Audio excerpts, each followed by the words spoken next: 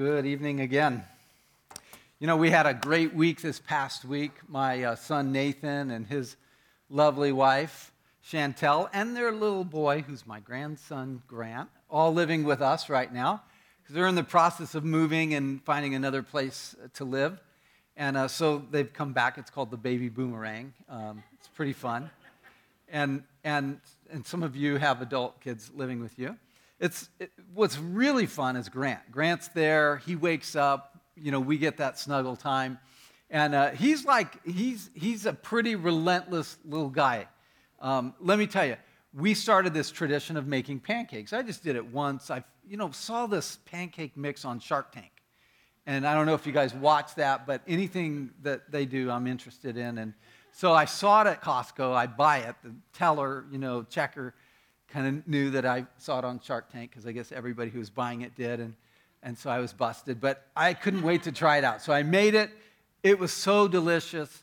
And so little Grant, he's 2 years old. He wakes up every morning now, every morning. And he wakes up at 6 a.m., and I don't wake up at 6 a.m. And so I mosey down around 6:30. I get my coffee, and I'm drinking my coffee. And, he's just... we've taught him enough to let Papa have his coffee first. And then he'll just come and he'll just pull on my shirt tail until I make him pancakes. And he has a chant. It goes like this: make cakes, make cakes, make cakes. And so we make cakes together every morning. And blueberries on top and the whole thing. And one morning I didn't get up on time and I was still sleeping. And I heard from downstairs, "Papa, cakes, make cakes." He just wouldn't relent. And I love it because there's a good relentlessness, right? And that's the good kind. And then there's the bad kind. We're not going to talk so much about the bad kind tonight, but it's those relentless problems, those relentless stresses, those things that just won't stop. God's love is relentless. And I want to talk a little more about his love tonight and just how it just never quits. I was thinking about that jet that was missing. I don't know if you guys have followed that story at all, but it's like perplexing, mysterious. It's sad. It's like, what happened there? There's the jet 6 weeks ago that left from Malaysia and was traveling to go to Beijing. 239 people aboard, and it just went off the radar. They lost all radio contact. It just disappeared, and they've been looking for it. They, meaning the whole world.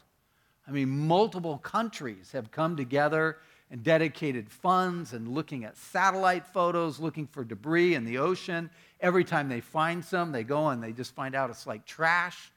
There's been no evidence yet. And so these ships and planes and rescue searchers, everybody out looking for this plane of these 239 people. The latest, of course, is they had this device that you pull behind a ship, and it listens for pings that come off of the black box that records all of the information, the radio transmissions and so forth from the plane. So they're looking for the black box. And recently they submerged the submarine. I'll show you that in case you haven't seen it, the Bluefin 21 that now can go down 15,000 feet in the Indian Ocean and just kind of charting out the ocean, looking for anything that would be evidence of this plane, this missing plane. And it's the most expensive search, the most extensive search in aviation history. It's global in nature. I mean, if it was one of your loved ones, if it was one of my loved ones, there would be no cost that would be too much. No search that would be too intense, right? And that's exactly how God felt when he looked out at us, seeing that we were flying off course with our lives, that we were missing persons, living outside his family. And he wasn't content to leave it that way. And so he spent the most anyone could ever do. He gave his only son in that effort of search and rescue. Easter celebrates the resurrection of Jesus from the dead and the completion of God's mission on this earth to find us and save us and call us back into a friendship with him. In Luke chapter 15, there's this wonderful trilogy of stories. There's 3 parables that are right there, and each one of them describes something that was lost that became found. There was a search that went on. There was a lost coin, a lost sheep, and a lost son. And in each one of these parables, there was this waiting, there was this searching, and of course this great celebration that happened when that which was lost was found. And I want to go through the prodigal son story here today, Easter 2014. And the prodigal son story is the lost son, but it's really a story more about the father than it is about the son. And by the way, there are 2 sons, not just one, in the story. The story is found in Luke 15. Jesus told them this story. A man had 2 sons. The younger son told his father, "I want my share of your estate now, before you die." So his father agreed to divide his wealth between his sons. A few days later, this younger son packed all of his belongings and he moved to a distant land. And there he wasted all his money in wild living. About the time his money ran out, a great famine swept over the land, and he began to starve. He persuaded a local farmer to hire him, and the man sent him into his fields to feed the pigs. The young man became so hungry that even the pods he was feeding the pigs looked good to him, but no one gave him anything. Now keep in mind, this younger son was an adult. I mean, he was a fully fledged adult. He probably had never grown up emotionally. He had a temper. He's overconfident, a little bit arrogant. He had issues with his dad. And keep in mind, his father was not abusive. His father was not elusive, wasn't distant emotionally. His father was altogether there and engaged. But for whatever reason, this young man just didn't like his dad anymore. He wanted no part of him. Matter of fact, in the text, when it says he wanted his share of the inheritance before his father died, another way of actually wording that is, "I wish you were dead, so I could just take what's mine, what will be mine, and go out and make my own way." It was the deepest form of shame and the deepest form of an insult to give from a son to a father. And the dad does something completely unexpected. He gives him his share of the inheritance. He just cashes in and gives it all to him, knowing that he'll probably misuse it. It reminds me of God, because the Father represents God. And has he ever given you something because you wanted it, and then once you got it, you found out it wasn't as great as you thought it would be? I've had that happen, where you kind of demand something, you want something, you feel you deserve something, and then you get it, and you're like, man, it's not half of what I thought it was. Maybe you think, man, if I just move out of this little podunk town, Spokane, and go somewhere else, then my life will be rich and full, and then you find out it's not as great as you thought. Or maybe it's that car you wanted, that truck you wanted, and you get it, and then you have this big payment. You're going, man, it's not everything I thought it would be. It starts breaking down on you. For some people, it's getting married. Man, if I just get married, then my life will be complete. And you get married, and you look over and you go, oh, maybe that's not what's going to do it for me. See, living outside of God's will and just trying to do what you think will make you happy, most of the time backfires. It backfires on us. This younger son runs to this distant land. We don't know exactly where it was or how far it was, but it was as far away from dad as he could get. And there he wastes his time, he wastes his money, he wastes his talent. He's just going from fun fix to fun fix, just doing whatever he can. Every day is 420 for him, Every day is a great day to party, Then when his money runs out, his friends disappear all of a sudden. Ever have that happen? The economy collapses out of the blue. And now there's a full-scale famine going on. There's a national recession, as it were. And the guy hits bottom, but his pride gets in the way. He knows he should go back home to his father. He knows he should go and make amends. But because he's so proud, he just stays there. He stays there, and he's filled with shame, and he's filled with guilt. He just doesn't think it'll work out if he goes home. And so he gets this job he hates, feeding pigs. That doesn't sound very fun to me. I don't know about you, but he does that, and he's starving because any amount of money he makes goes to paying his rent and paying off his debts. He's sitting there starving, watching the pigs. Pretty good. Eat the slop, and he's thinking, man, with a little bit of salt and pepper, I could see myself eating that for dinner tonight. And then he catches himself. When he finally came to his senses, he said to himself, at home, even the hired servants have food enough to spare.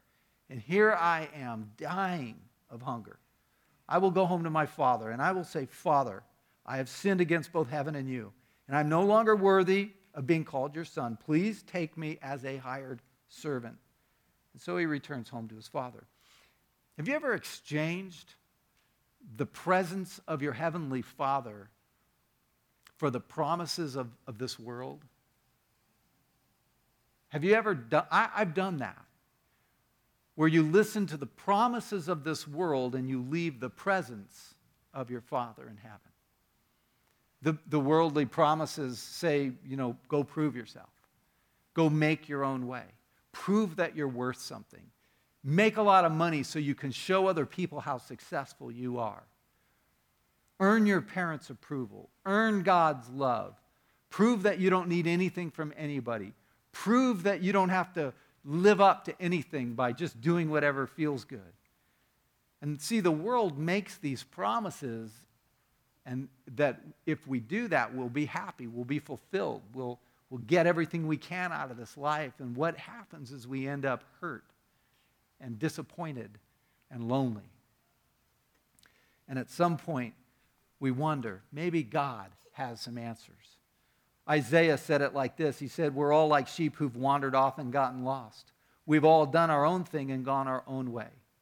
See, most of us in the room could probably tell a story or two of a time that we left the presence of God. We left the love of God. We left the Father's invitation to be with Him, to go and kind of chart out our own way. And we ended up with hurt relationships, and we ended up lonely.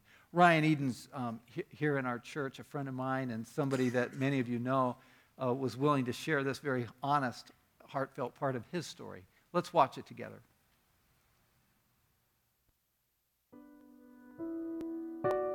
My name's Ryan. My wife is Olga. We have 2 kids, Kaya and Jackson. Kaya's 2.5. Jackson's 9 weeks old.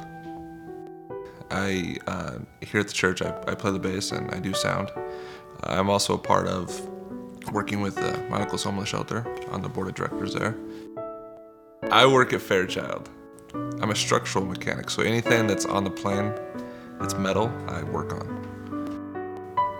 So the events that led up to me running away, when I was 19, I married Olga. Within 4 years, we were hitting turmoil and we ended up getting divorced. Through that, I had lost pretty much everything. I had to sell my house, I lost my truck, I was living with some friends in the basement. About the only thing I had left was, honestly, my dog. The life that I had looked very dark, very alone. I didn't have much of anything.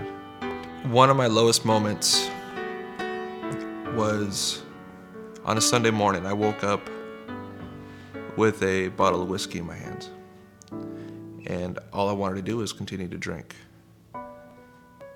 With everything that I'd grown up with, I was turning into what I didn't want to turn into. I had a problem looking at myself in the mirror without feeling shame for the things that I've done in life and the things that had led up to and even after my divorce. My view of God when I was in that dark state, I still knew that He was there, but deep down I couldn't face Him. I held a lot of blame for a lot of things for a lot of other people. I knew that He never left, but I was finally able to to feel that he never left. That all the shame that I was holding on myself, he didn't hold that over me. From the point of time that I came back to God till now, I've been on quite an amazing journey. I was able to, after 3 years, reunite with my wife, and we got married again, and have had 2 beautiful kids. He forgave me for everything that I had done, and all the resentment and all the anger and all the frustrations that I was holding against not only him but everybody. He just wiped it away.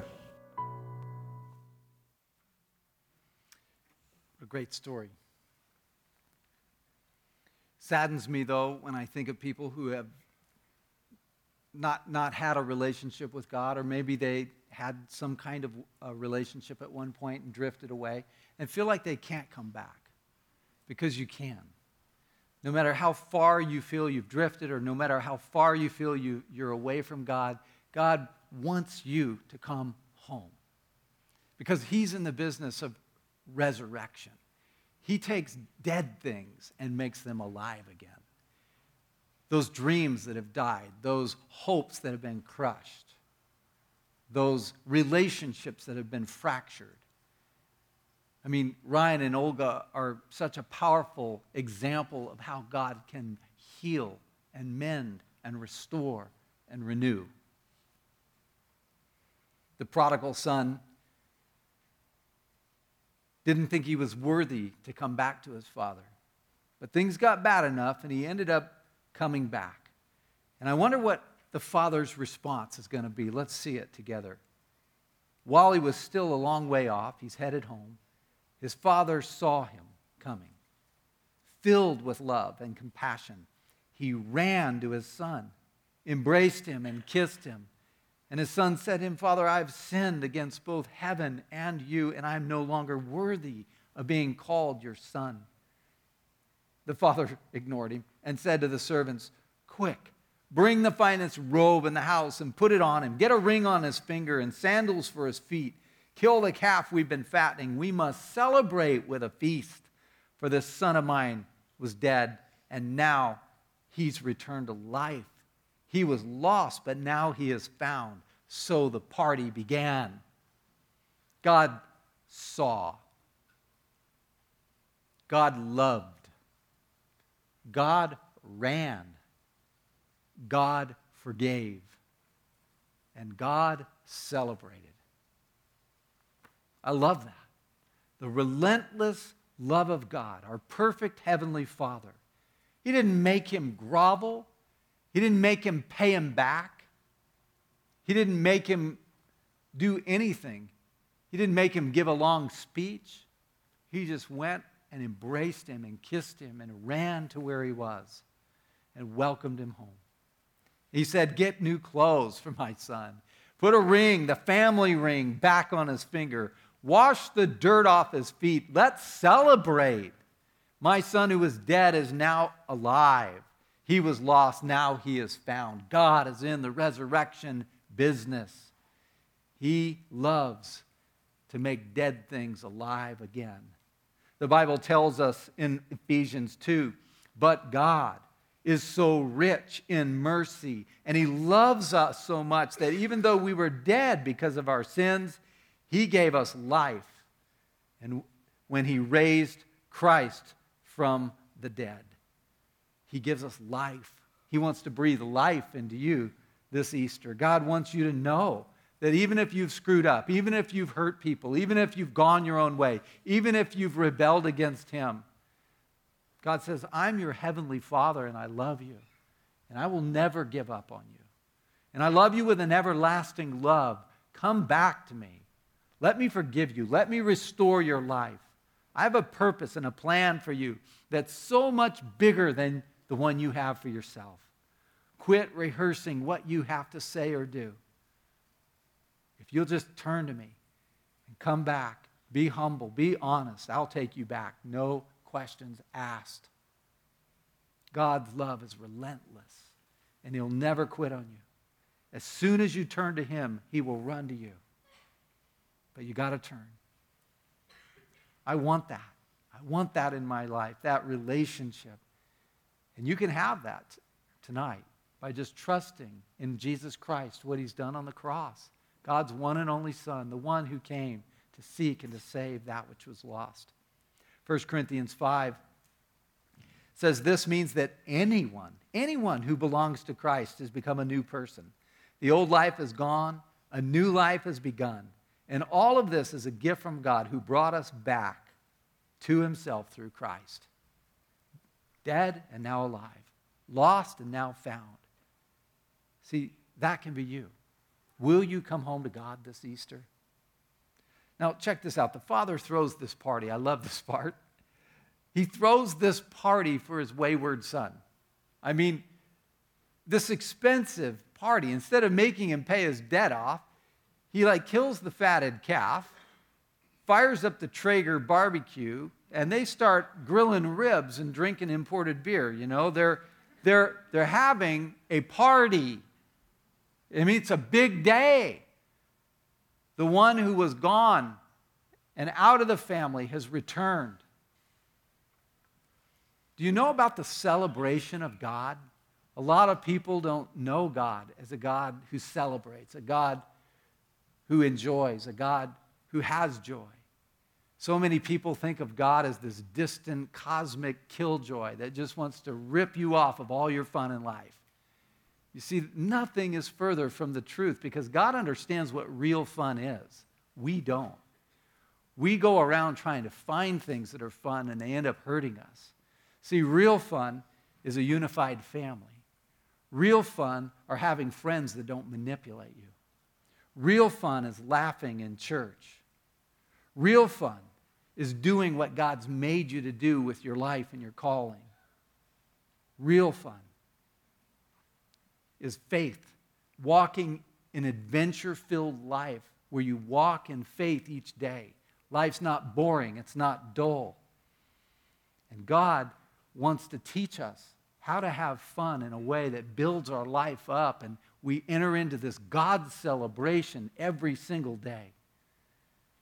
Celebration. Wouldn't it be great if the story just ended there at that big party?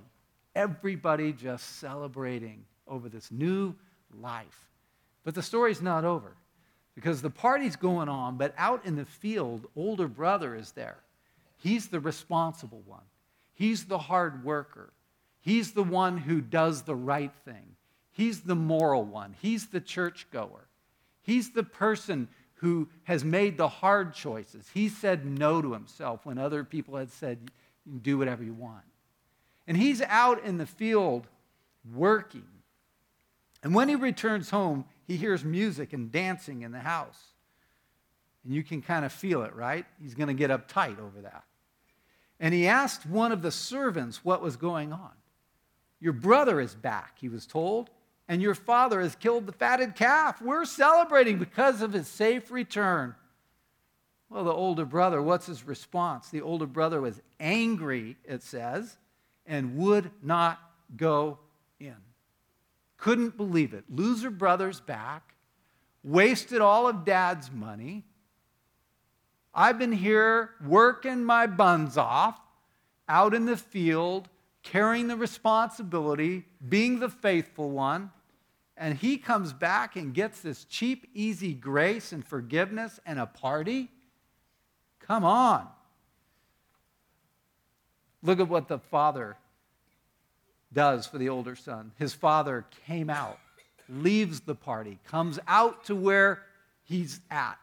He's critical, he's angry, he's mad, he's judgmental. And he comes out. God, in this picture, in this story, comes out and pleads with him to come in. But the older brother says, all these years I've slaved for you. All these years, you've never once done anything like that for me. I've never refused to do a single thing you've asked me to do. Yet this son of yours comes back after squandering your money on prostitutes, and you celebrate by killing the fatted calf. This elder son missed the whole point, just didn't understand who the father was. There are a lot of people who go to church who don't understand the heart of the Father. There are a lot of people who come and think God is this harsh taskmaster with this long list of rules for you to try and measure up to. That you got to earn his love. That you got to keep people happy. That you got to always toe the line, always be responsible, always do the right thing. And it just gets exhausting because you don't know how to live in grace. You haven't learned that God is a God of grace. He wants to empower you to live a life of celebration, to live a life under the canopy of his love and his grace that's unconditional, that you cannot earn. You can never be good enough to measure up to it. But we just are loved. It's something you have to receive. It's something you have to experience. It's something you have to celebrate. And God wants you to know that love. Reminds me of another story. The father said to him this in verse 31. The father said, "Look, dear son, you have always stayed by me. Everything I have is yours. We have to celebrate this happy day, for your brother was dead and has come back to life. He was lost, but now he is found." See, God's love. He just wants you to learn to live in the canopy of his grace and celebrate with others. Celebrate. God has thrown a party around the world because every single time one person turns to him, the scripture says angels in heaven rejoice. God is building a kingdom that's based on his love, and a kingdom that is where he's the Lord, he's the leader, and where we respect each other, love each other, and where we serve one another. Dead and now alive. The relentless love of a father. Some of you may know Noel Campbell. Noel Campbell is Lena Whitwer's dad, friend of mine. He's in his 80s. And when he was 39, his wife died, left him with 6 kids, little from 3 to 13. And so he raised all 6 of those kids as a single dad. And when his youngest son, Reg, was in junior high, Reg started to kind of pull away from him and became very distant, would just go upstairs and sit in his room. And so Noel was praying, what do I do, God, as a father? How do I reach my son? And so God gave him this kind of wisdom, and he decided every day after work he would come home and go directly upstairs and just sit in Reg's room. So he would sit there. He wouldn't read, he wouldn't watch TV, he'd just sit there while Reg would either read or do homework or listen to music, and Noel would just sit there for about an hour. And he said, I just want him to know that he's the most important thing to me. And then after an hour, he'd get up and he'd go downstairs and he'd make dinner for his family. He did this for several weeks. Well, one day he came home after several weeks of doing this, and he forgot to go up right away. And he got busy doing something else, and pretty soon he heard from upstairs, Dad, come up here. Sit in my room with me. And he knew that when he heard that he had won his son back. Reminds me of the heart of God. That God waits on us. God is patient with us. God wants to have that relationship with us. He won't force it on you. It's a decision of faith. It's a choice. That you place your faith in Christ and you say, Lord, I don't want to live alone without you. I don't want to live just trying to make myself happy. I want to live in the celebration and in the canopy of your grace every single day. Some of us relate quite well to the older brother or the older daughter, the one who's more responsible, but the one who may be in church but not have really experienced the life of God. Shana Cochran grew up in and around church as a kid, and she has a great story that I thought many of us could relate to. She's allowed us to share it with you, so let's watch it.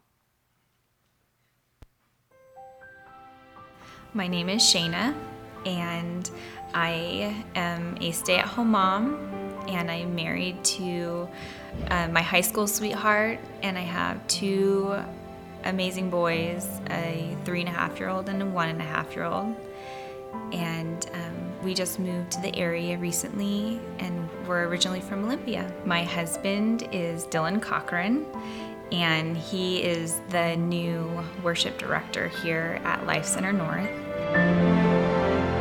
My dad worked and my mom stayed at home with us, and we did a lot of church things. We were always involved in church and grew up in church, and it was just very important to my family. My relationship with the Lord was not so great growing up, but it was just always something that was a part of our family and what we did. When I would see other people in the church just really loving and being loved by the Lord, I just never felt that, that He was that close to me. When they were being blessed, the way that it touched me the most or would upset me the most is when they were being joyful and that they would have hope and peace in their life. And that's just something that I never felt growing up. My heart wasn't there. I just felt very alone. I felt that I would never be able to have that close, intimate relationship with the Lord. I just chose, to just, like I said, just be distant, and it really hurt a lot of people. So the relationship between the Lord and I, as father-daughter, it just really wasn't there. And to me, I saw Him more as this God way out there. I never really had that father-daughter relationship. The reason that I have joy and love and peace in my life now is because I just kind of let it all go. I allowed myself to feel love and to be loved by the Lord.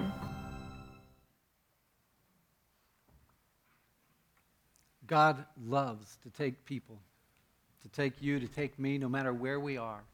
Whether we're really far away in a distant land and we've kind of gone our own way and done our own thing, or whether we're really close. We're really nearby. We're around Christianity. We're around church. We're around God. We're around the people of God. But we just haven't experienced that joy, that love, that peace, that intimacy of relationship with Christ that He wants for us. And this Easter, God is waiting and wanting every single one of us to experience the relationship that He came to this earth to give us. That it would not be in vain, that His death would not be in vain, that His resurrection is real. He is alive. He's not just a religious figure. God is alive. And He invites you and me into a relationship with Him of unconditional love,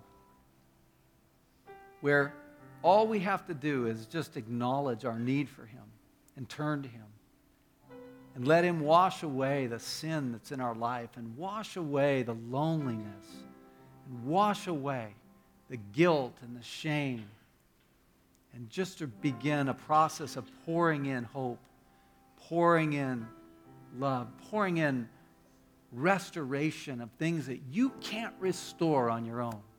It will take a miracle. And yet God is a miracle-working God.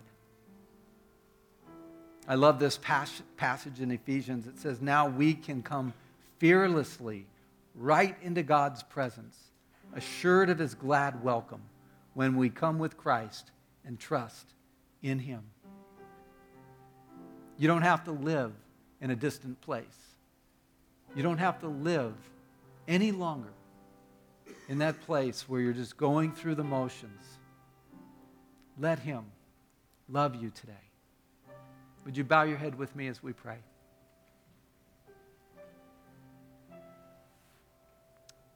What some of us need to do is what the prodigal son did, which is he came to his senses. Meaning, he got real, he got honest. He became humble. And he turned back to his Father. And if that's you, I'm simply just going to lead you in a prayer and invite you to pray it with me. Lord Jesus, I accept you. I place my trust in you, the full weight of my life in your hands. Lord, I don't feel worthy, but Lord, would you forgive me? By your grace, cleanse me. And I'm just coming back to you right now. I'm just coming to you. And I'm wanting to live a God life. I'm wanting to live in the grace. I'm wanting to understand and experience the intimacy of knowing you, walking with you, not as a religion, but as a relationship. And I'm inviting you into my life right now in this moment, God. Please do that in me. Just in this quiet moment, if that was you, would you just lift your hand to God just so that I can see it? I'd like to see it just so that I know that you prayed it. Amen. Good. Good. Thank you. Yes, Lord, would you just fill each one of these, Lord, with a fresh found love, a fresh found experience of forgiveness where they just leave feeling completely renewed and different. And Lord, there are others of us here that we're just so close. We're by it all the time, but our heart is far away. And I'd like to pray for you. If you're ready to let go of the bitterness and let go of the comparativeness and the judgmentalism and the always trying to measure up, if you just let go of that in this moment and just let God love you and teach you what it means to be a child who lives under his grace and where you can make mistakes and you don't always have to carry the heavy load of responsibility, and you can just live and learn what it is to be filled with joy and enter into God's celebration. He's throwing a party and he invites you to it, but you got to come inside. If that's you, I want to pray for you and ask that you pray with me. God, forgive me, Lord. I need mercy just like everyone else. Probably more of it. Lord, would you fill me right now with your grace and forgive me and teach me now how to live a new kind of life that's under your grace and empowered by your Spirit, where I'm okay to make some mistakes and I'm okay, God, just to enjoy when other people are being blessed and not be jealous. God, just to experience that God celebration and that kind of life and walk with you every day. Lord, I want that. I need that. And I'm entering into that by faith right now. That when I leave this place, Lord, I want to be on a new journey, a new trajectory. And so I thank you for that. Lord, we thank you for resurrection. We thank you for bringing things that were dead alive and for filling our hearts with hope. And we give you glory and honor tonight. In the name of Jesus, we pray. Amen. If tonight you prayed that prayer, I would love to hear from you. And on the tear-off tab, you can still fill that out. There's a box saying yes to God or renewing a commitment. And you can drop it in the box on the way out that's on the wall there. Also, if you need prayer, feel free to come to the front. There'll be some people to pray with you. And if you need a Bible, there's Bibles, free Bibles at the information counter for you. Would you stand with me right now? We want to thank you so much for coming today on Easter. Have a wonderful evening tonight. You're released.